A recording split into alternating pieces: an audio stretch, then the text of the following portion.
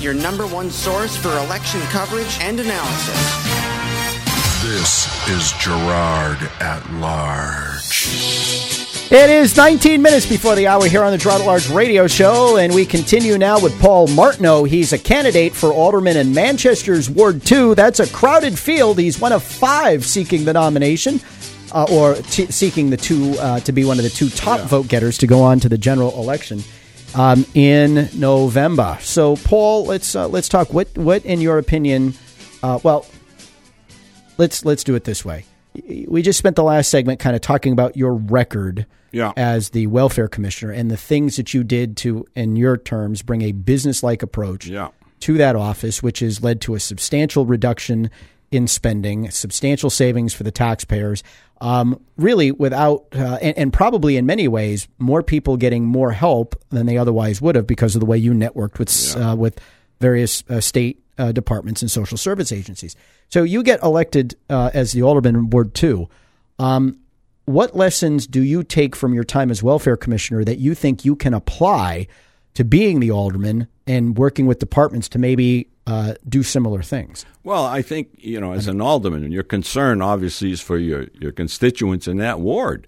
I mean, somebody, a lot of times they need directions. I'll get a lot of calls at the office and people say, listen, can you help me? And what it is, I can basically steer them more or less to say, hey, this is where you should go here. You should, call this person, go see. And you're there to help your constituents and you're there to take care of that ward. Okay. In other words, if things come up. The other thing is you're also, the city, on a daily basis, the department heads are running the city, okay? And the thing is, I think a lot of times if you get somebody come in and, be able to take a look at what they're doing, like let's say the assessor's office in Manchester, I think I can go in there and I can take a look and see, hey, what are they doing? Because I think what happened is they had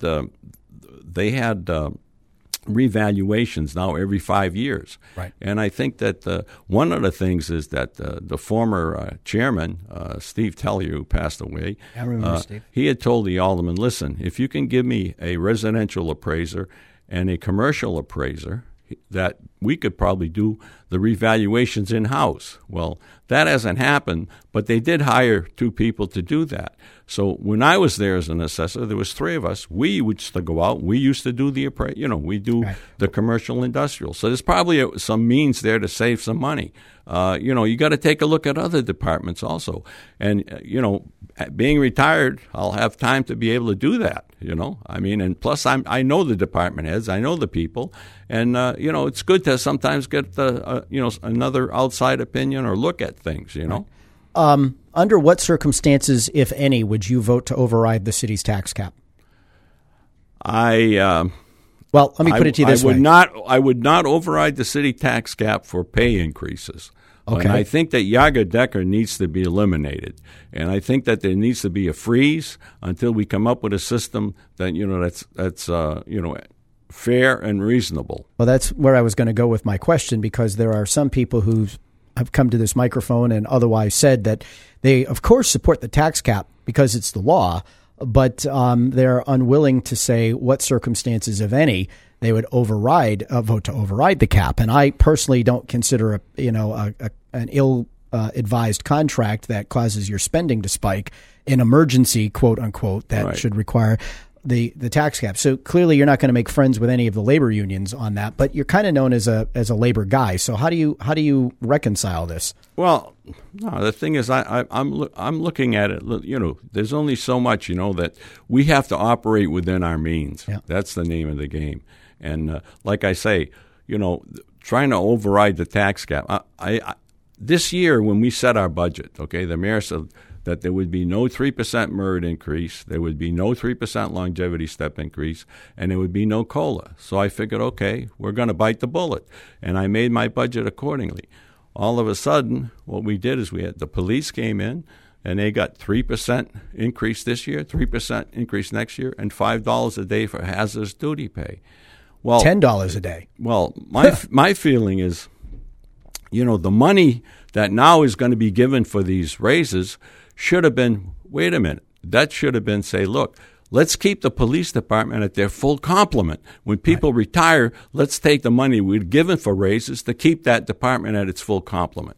Then the fire came in, they were going to close the fire station. And they're going to come back in because they gave them, basically a Band-Aid approach, and they're going to come in again wanting. Yeah. Goodin's going to come looking. And so, this is the thing. I mean, the money that would have been used for that, keep the fire stations open, But now what's happening is everybody else is going to be coming in saying, all right, we want a 3% or whatever, and they're going to have to keep negotiating. And so at some point, they're going to have to start dipping into, the contingency fund or, the rainy day fund or whatever to make up for whereas before, if they'd have played it, if everybody had kept it the way it was and worked within their budget, we'd be okay. But you might remember when Mayor Wazorek basically said to the department heads, look, there's no severance. You're going to have to manage the severance payouts in your budgets. And Mayor Gatzis came back basically with the same approach. Is that reasonable? Unreasonable? I mean, you've got the contingency has already been hit for the fire severance. The police now want another $250,000. Effectively, if everybody who's come in looking for contingency money right now gets it, you're 2 months into the fiscal year, the contingency account is completely gone. Right. Well, when I was the last 4 years of being an assessor, Mayor Wazorek had a freeze for the department heads. We got no raises, right. And we lived, we went according to that. So, you have to make some tough decisions. And, again, it's a case where you can't run a deficit, but, that if the budget was established and was set at a certain, standard, that's what you work with. So what do you see, Paul, as some things that you would do if you're alderman? Are there any particular issues that you want to address? Would you deal differently, say, with the opioid crisis? What would you do about school? All of a sudden, everybody wants to be on the school board because they're all going to get in there and fix the schools. Yeah, right. Well, the thing is, a lot of complaints about roads and things like that. The thing is, problems come up, and that you have to deal with. And, some of it you can't foresee. But, as an alderman, you want to make sure that the city is, we have, our police department, our fire department, our first responders, there's safety in our neighborhoods. And, the fact is that they're doing quite a bit now with the infrastructure in the city. Every time you try to go down someplace, it's blocked off, one road or another. So they're doing a lot of improvements that way, and that's a good thing. And, it's just a matter of seeing, what are the problems or what do we need to be doing, And the school is one of the things that, unfortunately, we got elected school board members, and that's, they're dealing with that. And what we should do as aldermen and stuff, we should support whatever they come up with as long as it doesn't cost any money.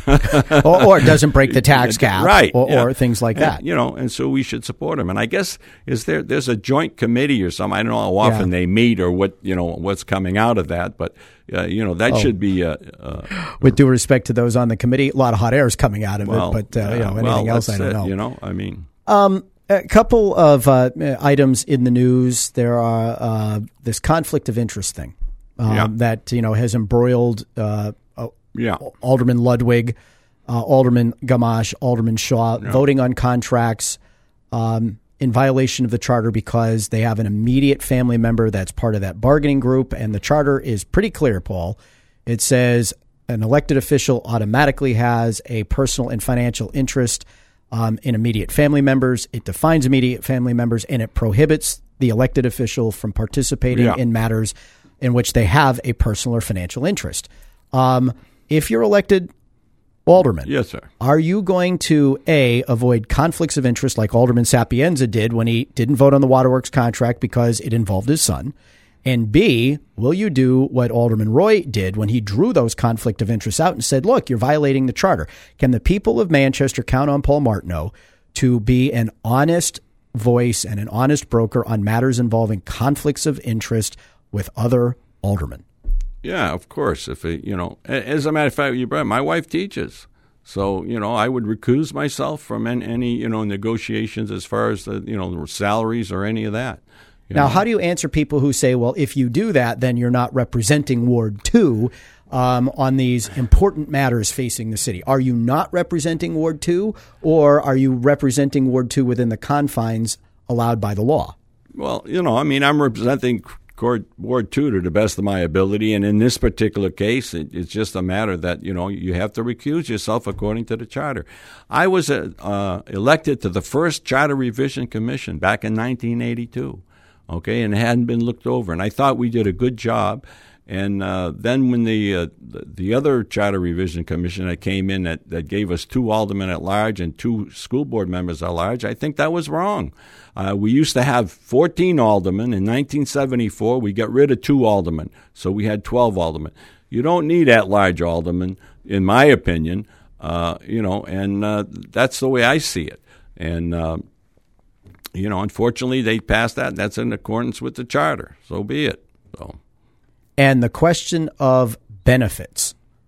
By the way, should there be any sanction against the aldermen who have violated the charter to vote on contracts that include their immediate family members?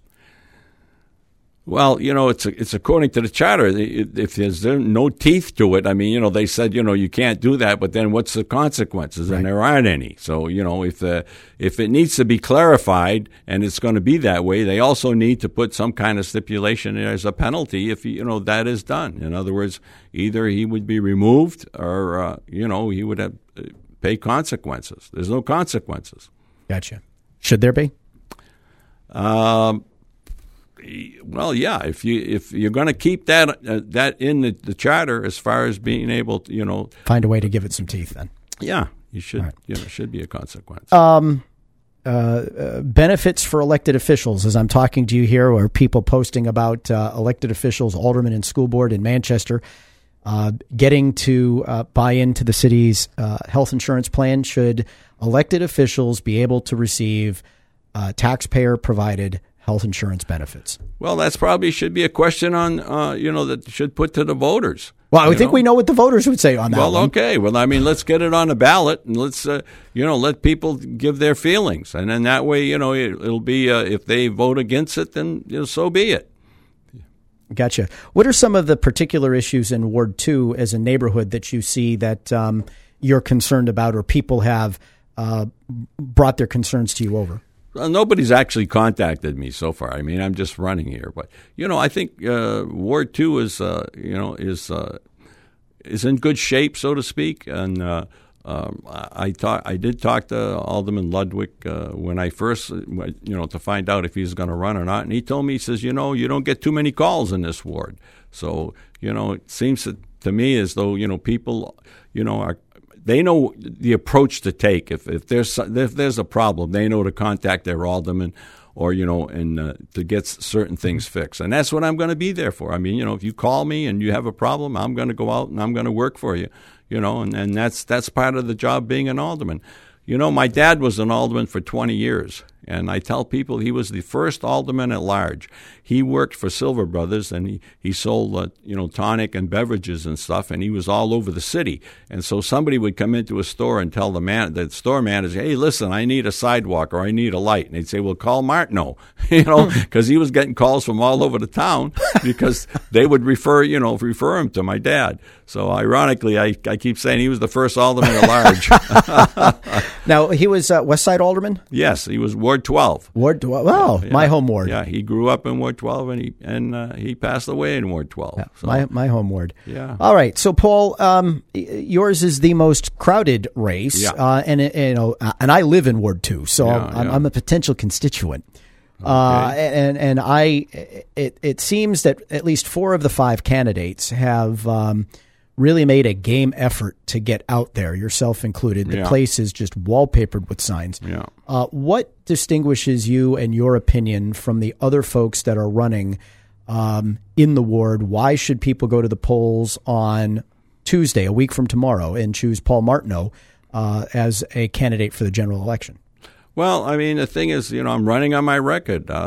People, I've been on the ballot now for the last 8 elections, and they can take a look at my record. And if they feel as though, I've been running my department efficiently and effectively, I ask for their support.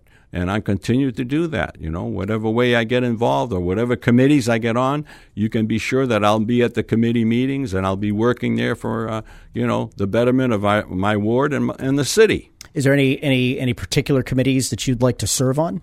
Not really. No. I just, I'm open, and whatever committee. So if I were to get elected, I get on. I'll be a hard worker, and I'll make sure that we try to do the best for the taxpayers. Now, Paul, how do people get a hold of you if they want to learn more about your campaign for Alderman in Manchester Ward 2, which for those of you who don't know where that is, it's generally bordered on the west by Union Street, to the north by Webster Street, to the south by Bridge Street, all the way up to the Hooksett, Route 28, all the way up to the Hooksett border, Wellington Hill area in there. Well, my cell phone is 493-1652.